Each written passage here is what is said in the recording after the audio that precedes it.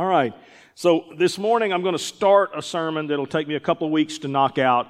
It's going to take too long for me to. I was trying to figure out how to jam it all in there, and so I'm just going to walk through it and work through it. There's a lot of teaching in this, along with preaching. So I want to talk about over the next couple of weeks preventing identity theft.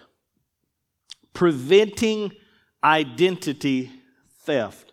In our country, that's a big thing. It's a multi-million-dollar business of people wanting to protect your internet and protect your websites and protect your credit cards and got everything from LifeLock to everything that you can name that is in the business of protecting your identity or fraud or someone stealing your identity. And let me give you a few statistics when we talk about this. Identity theft in America cost the U.S. $56 billion in 2020. $56 billion. 2.2 million fraud reports came in 2020. And so someone becomes a victim of identity theft every 14 seconds. Probably why I was just starting off talking this morning. Somebody's done hacked your account. Somebody's done got you, and so somebody's going to start pulling up their phone and checking. No, but I'm just saying, when you start to realize, when people go online, when people are doing things, immediately there's identity theft. There's things going on all the time. 33% of Americans have been a victim of identity theft. Somebody has stolen their identity at some time. Anybody ever had that happen? I have. I get a call and said, "Did you purchase something in San Diego, California last night?" I'm like, "No." "Well, somebody bought something on your account." And I'm like, "Well, it wasn't me.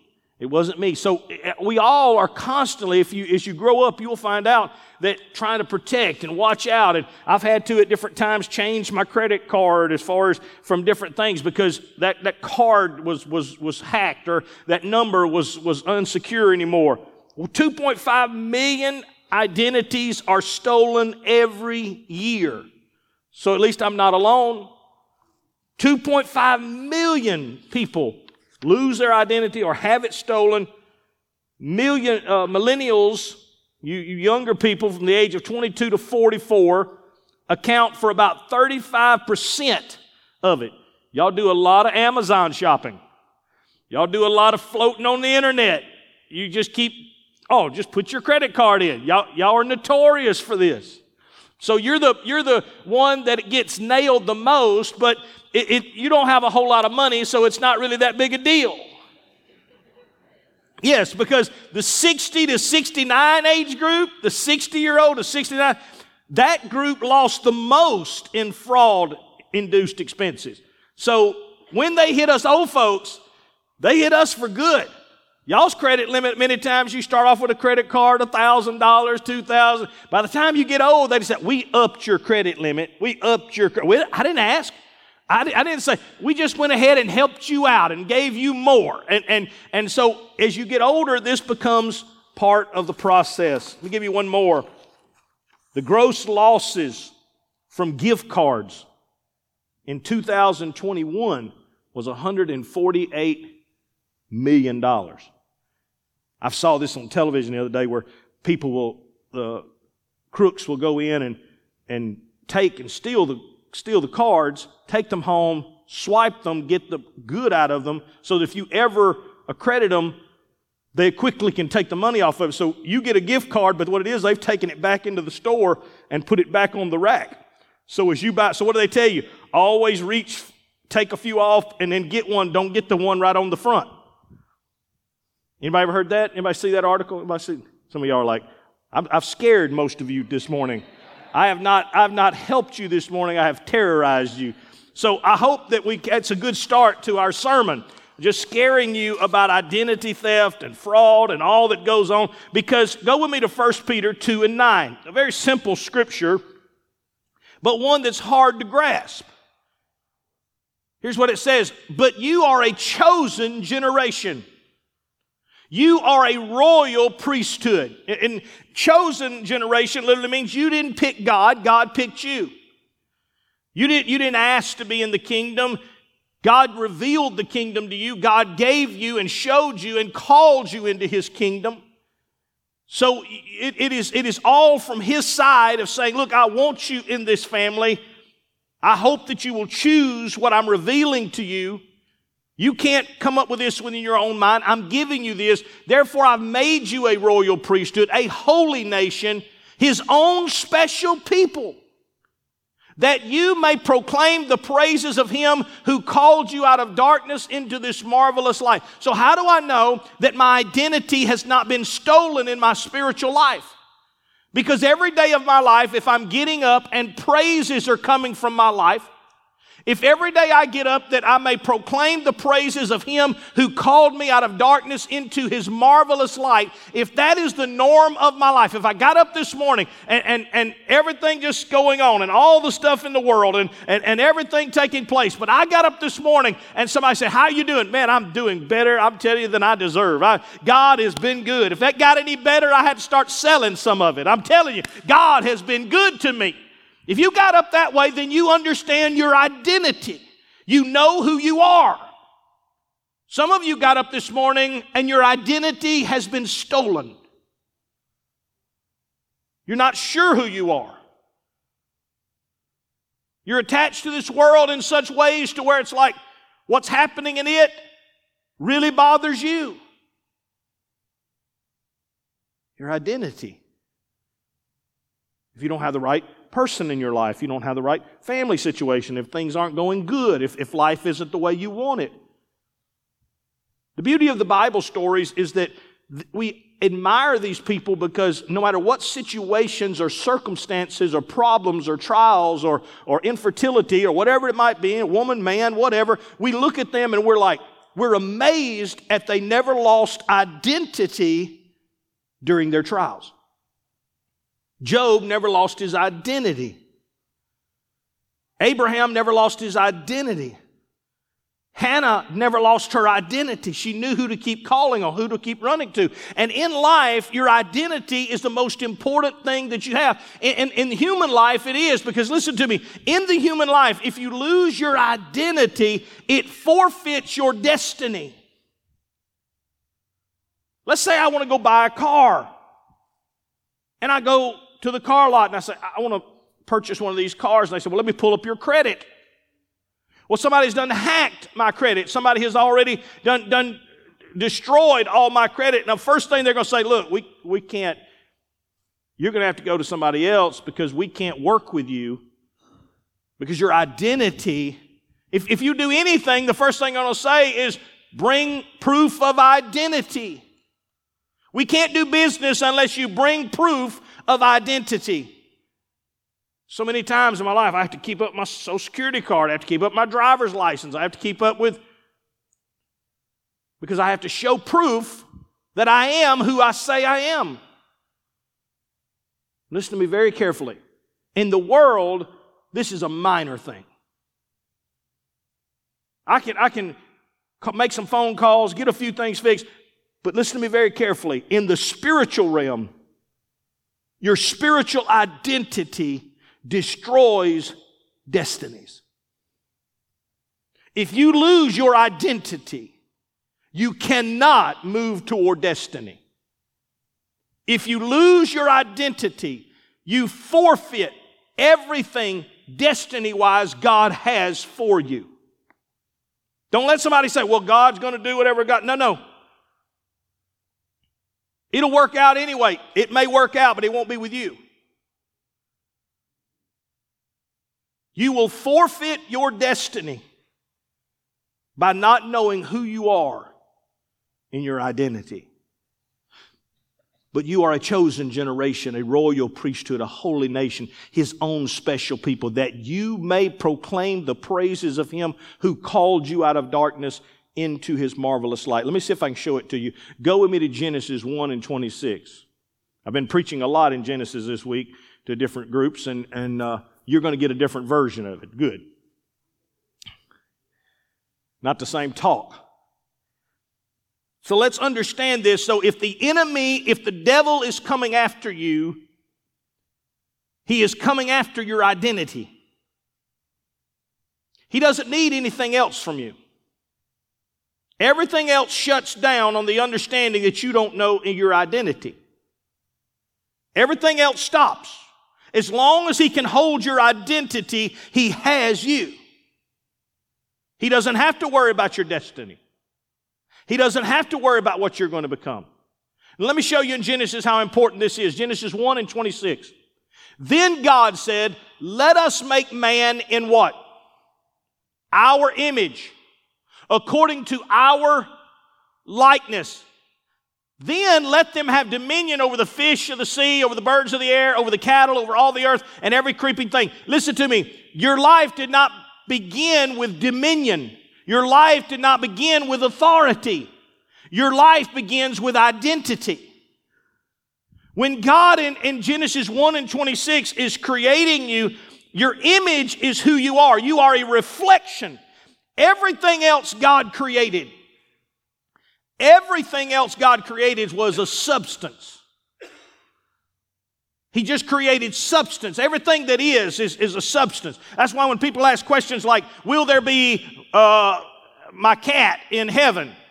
I don't know. God may recreate your cat because it's just a substance. It's not a real thing.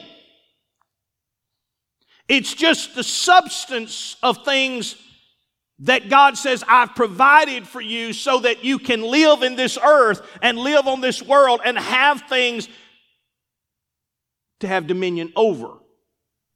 But when I created you differently. I created you in my image. Trees are a substance. A tree doesn't worry about being anything else. It can't be anything else. An animal can't be anything but an animal. It's just a substance. I don't care how many times we make cartoons where they can talk. I don't care how many times we make movies, birds and cats and dogs and whatever else, and we try to make them sound like they have human feelings or they have human emotions. Listen to me very carefully. They don't. Your dog does not really love you that much. He just wants to be fed or rubbed. And he will do whatever he can, look at you any other way, to have that happen. He has a limited understanding. He is a substance. But ours is an image or a reflection of God. So we look at ourselves and we say, well, I'm not a reflection of God. I'm not. That's because you look at Genesis 2. See, number one, let me give you this to you. Number one, you give off a reflection even if you don't want to. So if I say, well, I don't want to serve God, I don't want to be a reflection of God, I want to be, then it's okay. Then you just do drugs. And when people see you, they will say you are a drug addict. You're going to give off a reflection. Keep messing up. Keep doing things wrong. Keep living life in the wrong way. And the world will say, that's a loser. No matter whether you want to or not, you are not a substance. You can't just go through life and do your job and live your life and you die and nothing matters and nothing cares and it just ends and when you're through and nobody remembers you. That's substance. You're not a substance. When you leave a heritage. You live identity. You leave it on your children, grandchildren, up to 3 or 4 generations. They'll still be talking about your identity. Oh yeah, we used to have an uncle like that.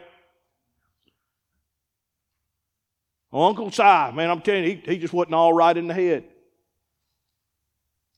Because you are not substance, you are reflection. And you, along with your life, and if you choose to enter the enemy, the Satan, and whoever else you want to enter, and other people's opinions, and you bring all that, they're going to help you create a reflection of your life. So when you see someone who is an alcoholic, it is just a reflection of the life that they have built. If you're a liar, somebody says, don't trust that person. I'm telling you, he'll lie to you. You have created a reflection. You're different. The world can't figure this out. They're trying to figure out how can we just be like every other animal. You can't. You are going to give off a reflection. Look at the person beside you and say, you are reflecting something. And if you don't know what it is, probably the person beside you can tell you. You may not want to ask them, what reflection do I give off? Ooh, I wish you wouldn't ask me that. You're untrustworthy. You lie. But God said, let us make man in our image to give off our reflection. That's what you were designed to do. So, number one, you give off a reflection. So when Satan comes to attack you, you need to get this. When Satan comes to attack you, he will always attack your identity. Always. When the Bible says the enemy has come to kill, steal, and destroy, we mess that scripture up. We think that he's trying to kill me. No. He's trying to steal all my groceries. He doesn't need your groceries. He's trying to destroy my life. No, he's not. He's trying to kill, steal, and destroy your identity. If you lose your identity, all the other things that in the flesh you see happen, that's just the natural reaction. Satan didn't put you on drugs. Satan robbed you of identity. Satan didn't make you an alcoholic. He created a lack of identity. Satan didn't make you a liar. He just stole your identity, and so lying became the substitute for your identity. Oh, this is good stuff. So in your life, you say, brother, show that to me. Well, go with me to Genesis 3 then. First time Satan ever shows up, first time Satan ever attacks anything he's ever done. He's got one attack. So let's see what he uses. Then the serpent said to the woman, you will not surely die. She's not supposed to eat of the fruit. Satan comes in the form of a serpent and says, don't worry about that. God's holding out on you. You won't die. Listen, God knows that in the day that you eat it, your eyes will be open and you will be like God. Or in your interpretation, maybe as a God or as gods. So here is Satan's temptation.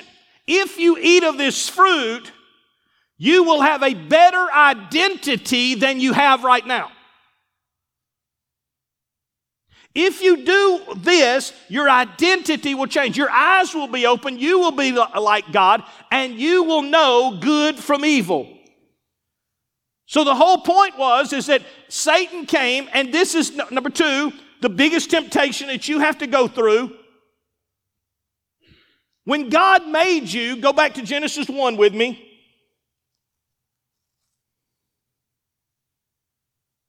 And God said, let us make man in, what does he say? Our image according to our likeness. Look at the person beside you and say, you are to be God-like. Your identity is to be God-like. That's who you're supposed to be. Like God. Like God. If you substitute it at any moment, then what you're saying is, I don't want to be like God, I want to be as God.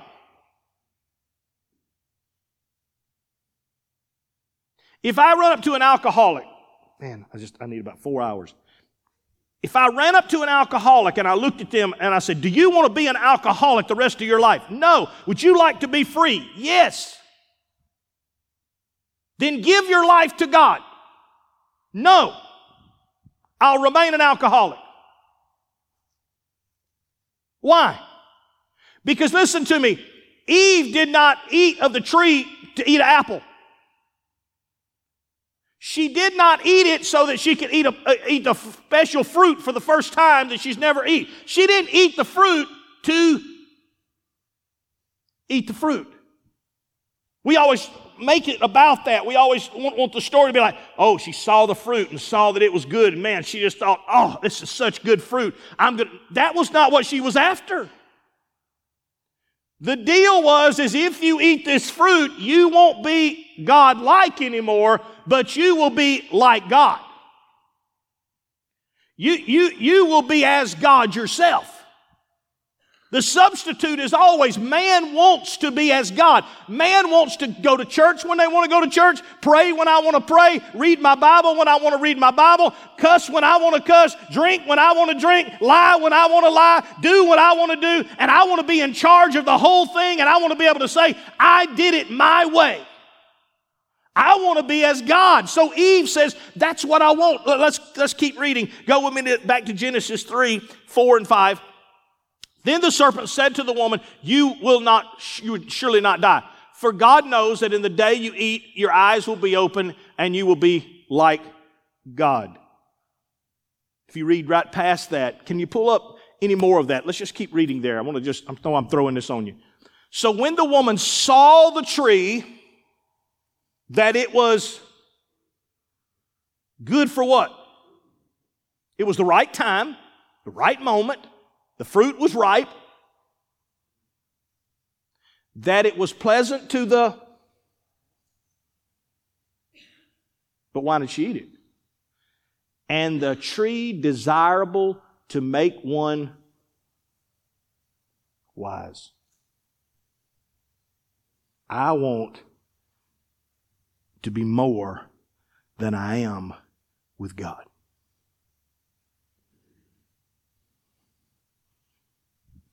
The only reason somebody drinks alcohol is because they want to be more than what God made them. The only reason somebody lies to you is because they want to be more than what God made them. The reason somebody cheats on their wife is because they want to be more than what God made it. What the enemy is always offering you is a different identity. He's offering you the opportunity to trade your being like God to being as a God. You get it? So number 2, God has called us to be God-like, but not like God. This is the attack that Satan brings. If you don't believe this is the same attack, go with me to Matthew 4. Matthew 4. Beginning at verse 3. Here's what he says. Now that when the tempter came to him, this is Jesus, first time Satan's going to attack Jesus. When the tempter came to Jesus, he asked his question. If you are the... Who's he after? What's he after? Identity. If you are the Son of God, then turn these stones into bread. If you are the Son of God, if you are who you say you are. He's making him decide, do you trust your identity? In fact, verse 6 says the same thing.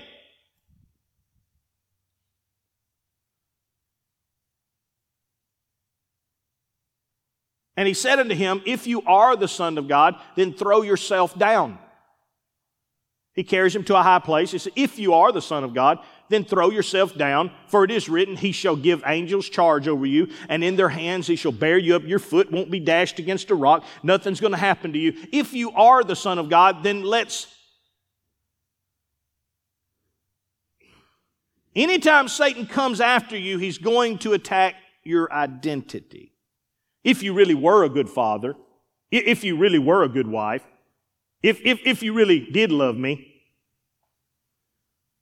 Satan can use people the same way.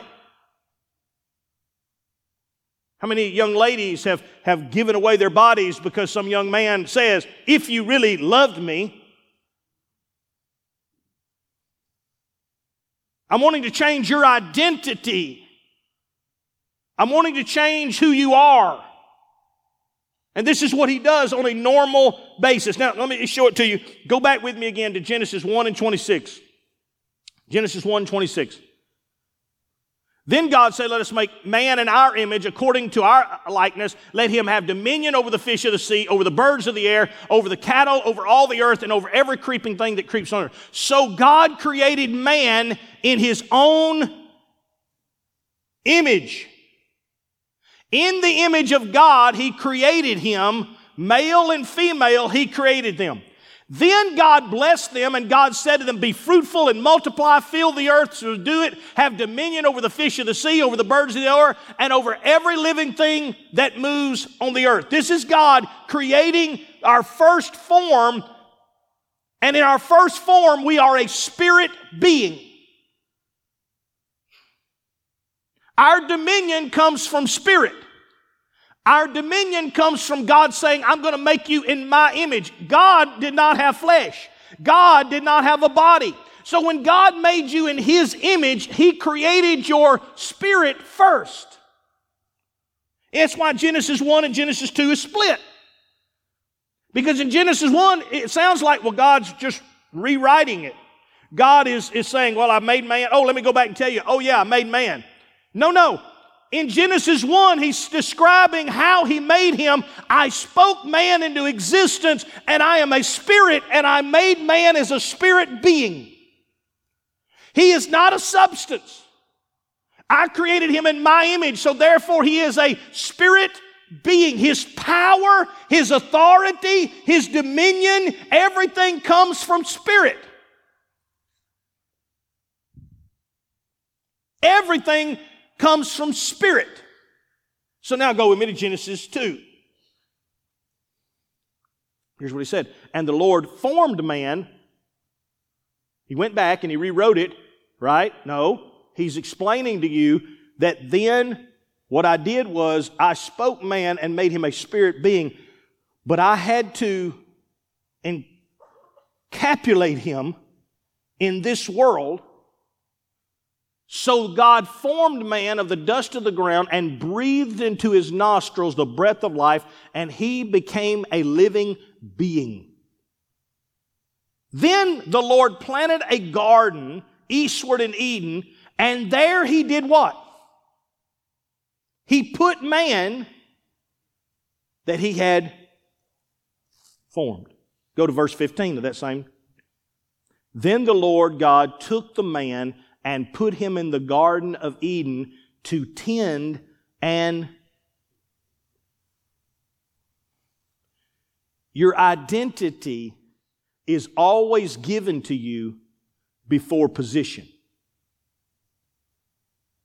I can't tell you how many people I meet every single day of my life, pastors. Well, I wish I pastored that church. Let me go ahead and tell you something. You couldn't pastor this church. You don't have the capability.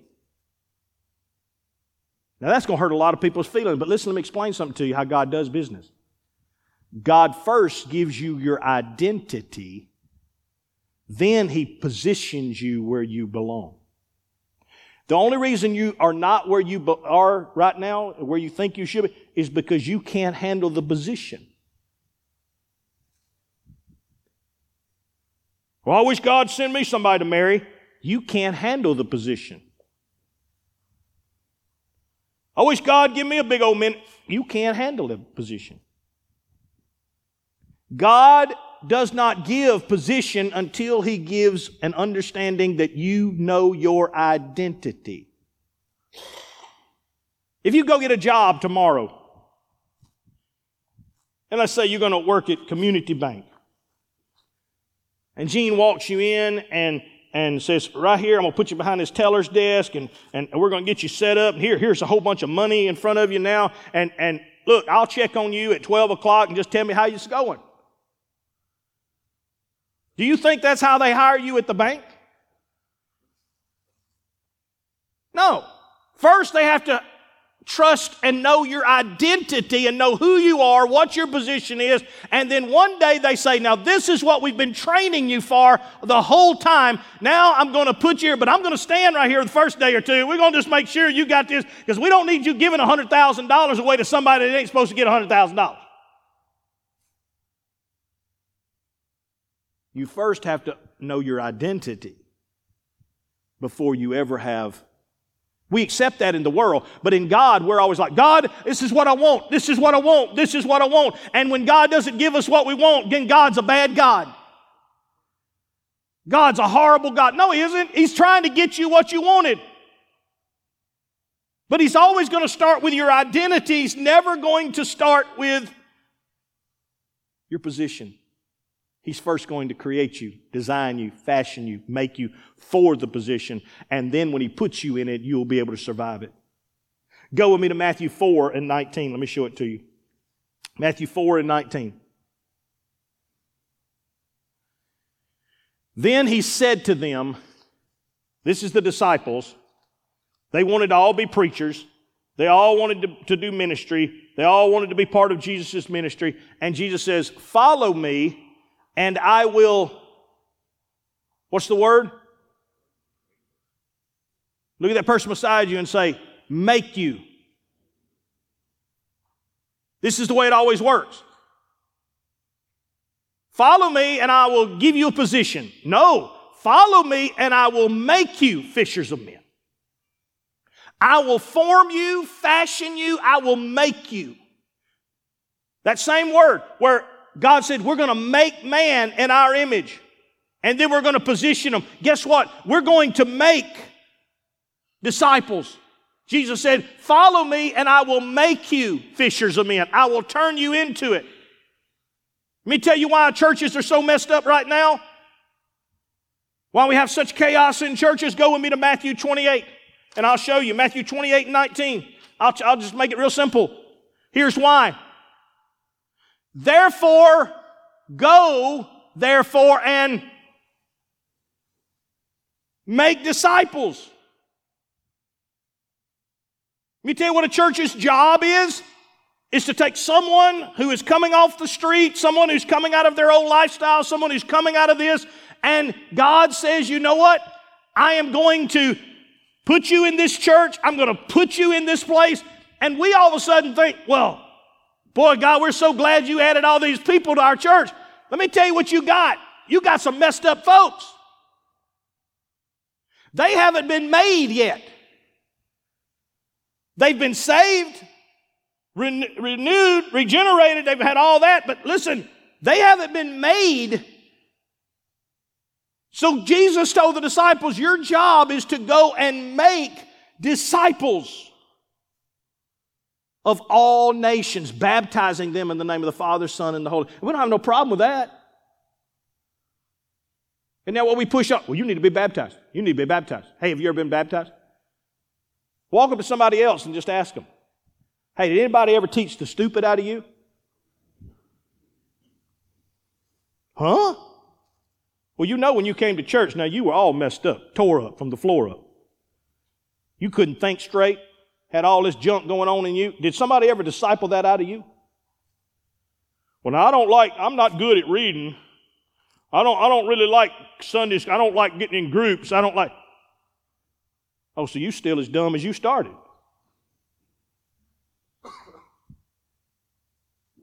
Because our job is to make disciples. And what we've got a bunch of worldly people going to church every single Sunday morning. Don't know how to vote. Don't know what they stand for. Because they ask God to forgive them, but they never asked anybody to disciple. So you're still hanging out with the same old dumb friends, still doing the same dumb activities,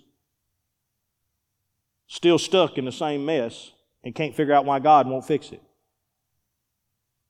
Church ain't helped you a bit, has it? I love when that phrase finally hits me. Well, I've gone to church, it didn't work.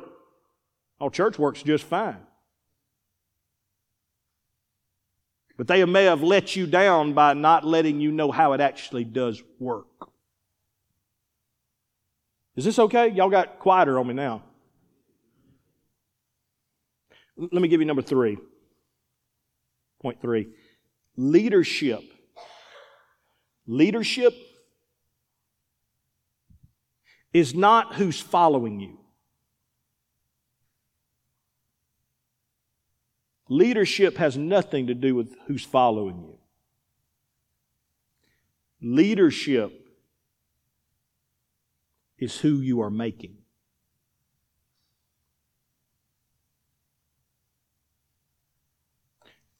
Let me put it to you in a way you would understand it.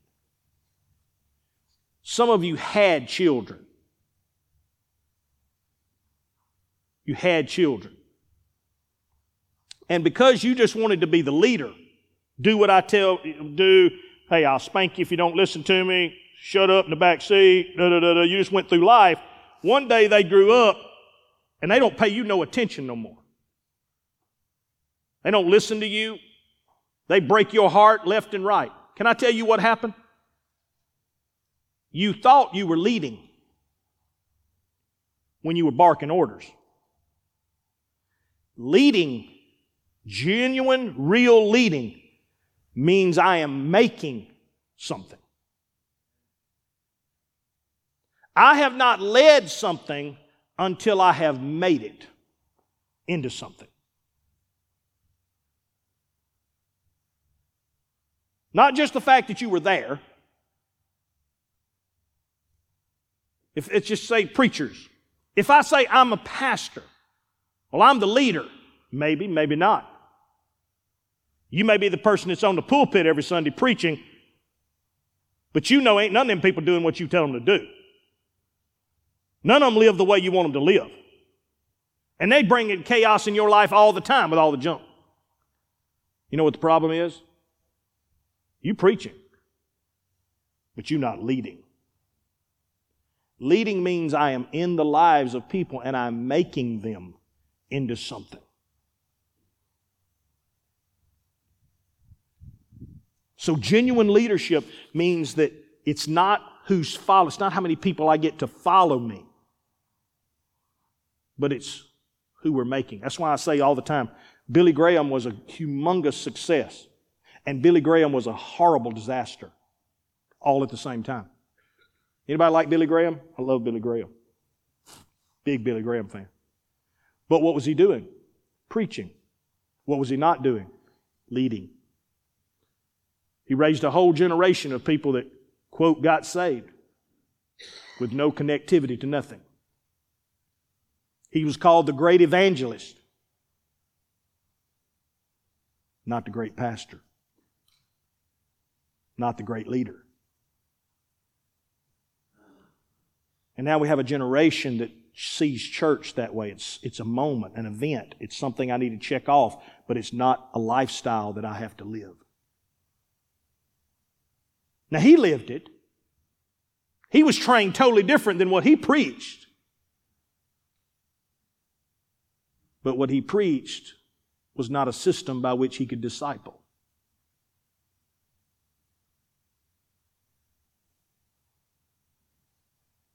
Does that make sense?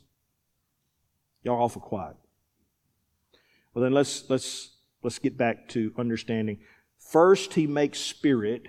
Second, he made flesh. This is why he uses the phrase, go with me to John 3, 1 and 8, and I'll sum it up in a story real quick.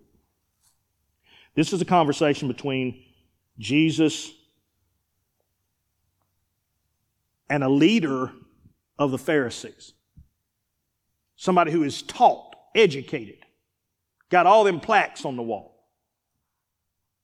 Here's what he says. There was a man of the Pharisees named Nicodemus, a ruler of the Jews.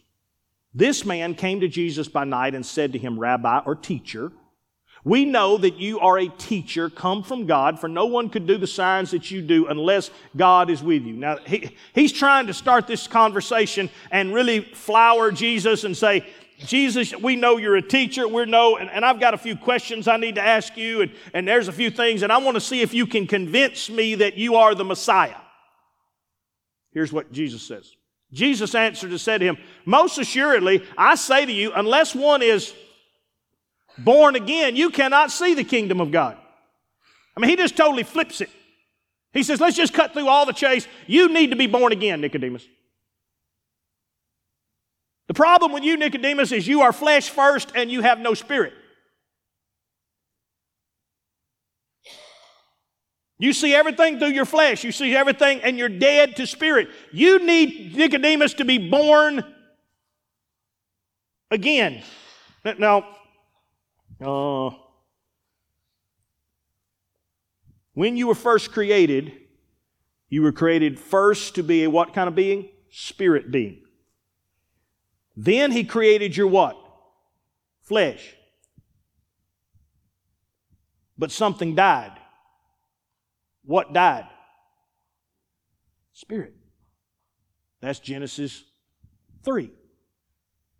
Where Satan came and destroyed the spirit and made the flesh, and the spirit died. Jesus said, I've come, and the whole purpose of me coming so that you could be born again. That means twice. Born again. Means you were already born, but you died. Now you need to be born. We need to put the Spirit back in charge. We need to put the life of the Spirit needs to come back in charge. So you need to go back to the first, go back to being born again. And so he looks at him and says, Nicodemus, how can a man be born again? Nicodemus says, when he is old, can he enter a second time into his mother's womb and be born? So what he's saying is, I can't be born twice in the flesh. He's saying that doesn't make any sense. I can't be born twice. You can't go back to your mother's womb, and you can't be born twice in the flesh. Here's what Jesus said. Jesus answered, most assuredly I say unto you, unless one is born of water, that's flesh, and of spirit, he cannot see or cannot enter the kingdom of God. That which is born of flesh is flesh, and that which is born of spirit is spirit. Do not marvel that I said to you, you must be born again, Nicodemus. The wind blows where it wishes, and you hear the sound of it, but you cannot tell where it comes from and where it goes. So is everyone who is born of the... Here's the uniqueness of born of the Spirit. How do I know I'm born of the Spirit? Because now I am doing things what I cannot see. The only way that I know that I'm born of the Spirit is every decision, the decisions that are most important are always made because I cannot see them, but I know that they're real. I cannot see them, but I know that it's important.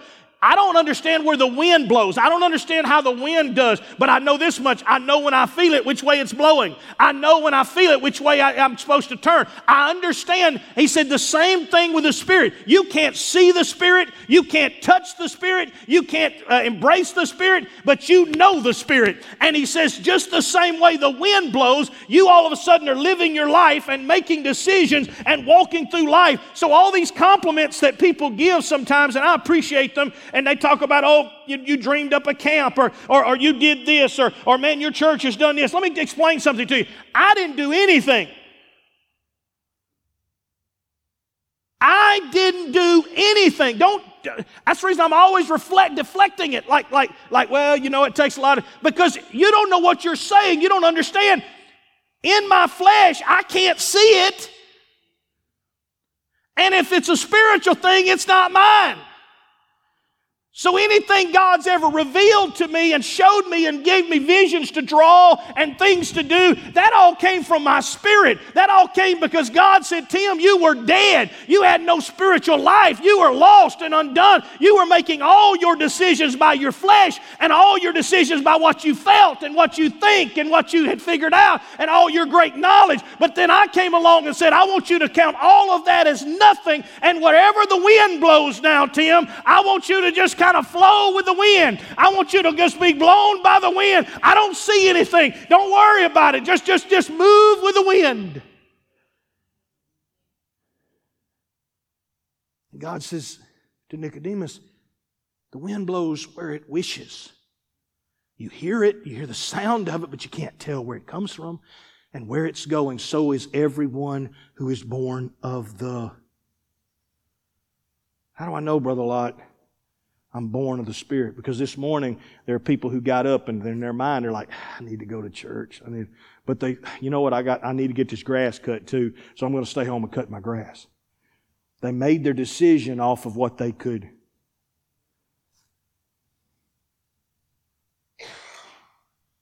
I need to pay my tithes. Oh, but you can't. If you saw my bank account, oh, but I don't want to look at your bank account. I don't make my decisions off of what my bank account says. If I made my every decision off what my bank account says, I'd be in real bad shape.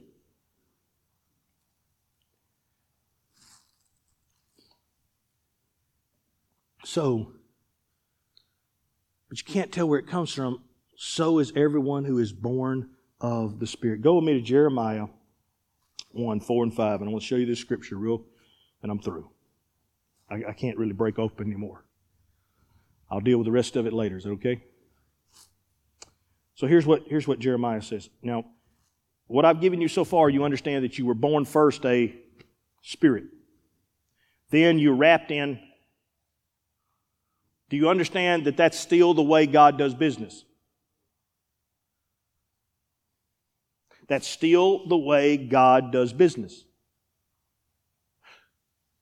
Then the word of the Lord came to me saying, before I formed you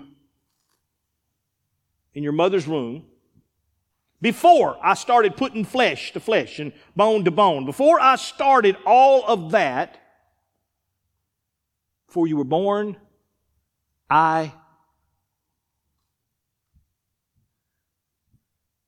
at the person beside you and say, He knew you before you ever started growing in your mom's belly. He knew you. He already had the plans for you, designs for you. I know the plans I have for you, says the Lord. I know to bring you to a good destination, to bring you to a good end. What is He saying? He's saying, in the Spirit, I had already designed what you were supposed to be and who you were supposed to be and the person you were supposed to be.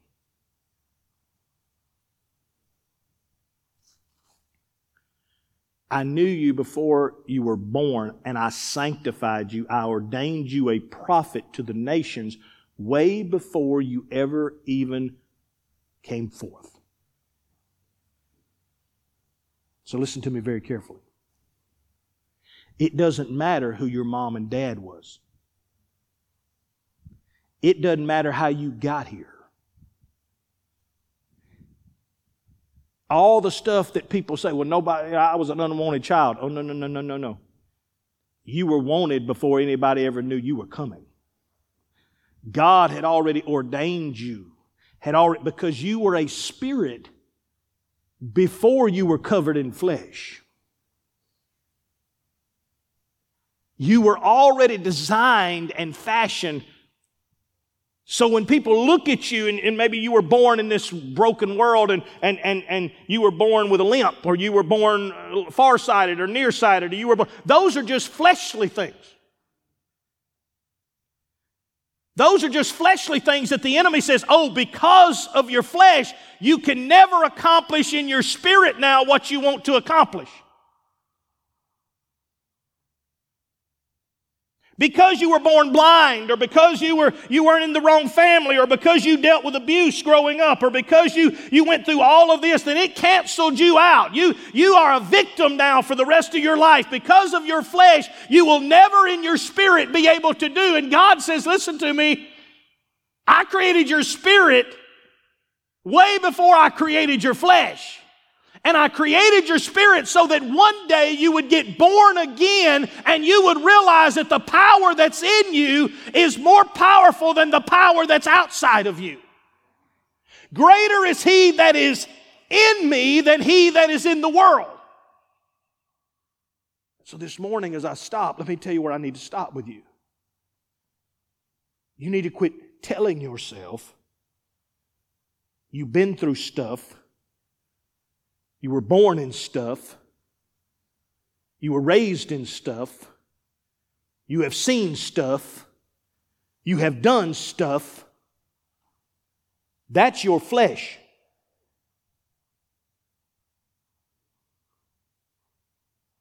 That's your flesh. It has nothing, absolutely no authority over what God wants to accomplish in your spirit. I don't know who you are, but you need to listen to me. The enemy is a thief of identities. And he wants to tag you with an identity that doesn't fit you. I'll give you a way that we see it differently than the world. With the abortion thing, somebody says, well, what if someone is raped or someone goes through this? What? See, because I have a deeper understanding than the world does of real life, I can look at a young lady and I can say, would you like to really do something that would just make the devil mad and make your life great? I want you to have the child. And I want you to find some parents that can't have children who in this world, earthly, their flesh has canceled out. They're not able to in their flesh, but in their spirit, they've always wanted to be moms and dads. They were called to be moms and dads. And I want you to find that couple. And I want you to present them with that child and say, this is a gift from God. What the enemy meant for bad, God said, I can turn it to good. All things work to good to those who love the Lord and are called. What are you saying, Pastor? You're either going to let your flesh every day dictate your identity, or you're going to let your spirit tell your flesh who you are. If somebody says, what makes Pastor Lott who he is? This is what it is. It isn't because of my high education, because I don't have any. It's not because of my great intellect, because I don't have any. It isn't because of my great wordsmith, because the Lord knows I can't talk right. Then what makes, it's because I don't wake up any day of my life not knowing who I am.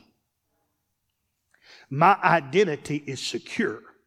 Therefore, I tell my uneducated, dumb-witted, now sometimes not very funny self, get up and let's get going, because we got a destiny to get to.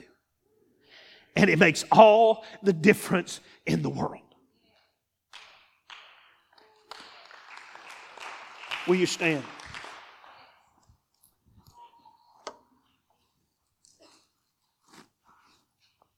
The Holy Spirit is moving in this place this morning. And you don't need to step out from where you are. You don't need to move. He's moving right where He is, right where you are. He's speaking right to you.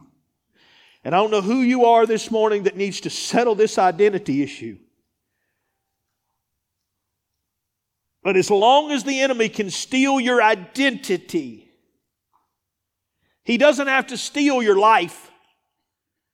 He doesn't have to steal your future or your money or anything else. He just needs your identity. Everything else follows. We give him so much credit for, oh, the devil did this. No, he didn't. Once he convinced you you don't know who you are, then you're going to grasp something. You're going to reach out for something in this old world. And God sent me by today to tell you, you have an identity. You have a destiny. You have a purpose. Just as sure as Jeremiah, God says, before I formed you in your mother's womb, I already ordained you to be who you were supposed to be. Whoever you are this morning, I can say I'm sorry for what's happened. I can say I'm sorry for your past. I can say, but more importantly than anything, what I need to tell you this morning is let it go. I'm going to talk next week a little bit more about how to fight off identity theft. How to fight it off.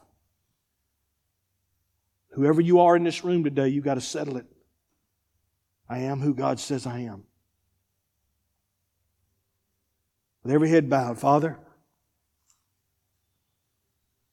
for that person right now that's struggling with their true identity in you, I speak that in the name of Jesus, they are no longer a victim. That their past is no longer binding them. It never bound them. It was meant to just be a part of the testimony in which their spirit drug their self to their destiny. Father, this morning I pray that that person realizes my identity is in Christ. I have been born again. If you're in this room and you haven't been born again, then all you need to do is say, Lord, I renounce everything that's ever happened in my flesh. I renounce everything I've ever done to substitute it for the answer. And I declare in the name of Jesus right now that you are Lord and King of all. And that, Lord, today my spirit will be my guide. Like the wind that blows, I will listen for your voice. And I will follow. Like Jesus told the disciples, follow me, and I will make you fishers of men. Father, this morning, make us that person you designed us to be. In Jesus' name, amen. God bless you. Hey, go give that old devil fits.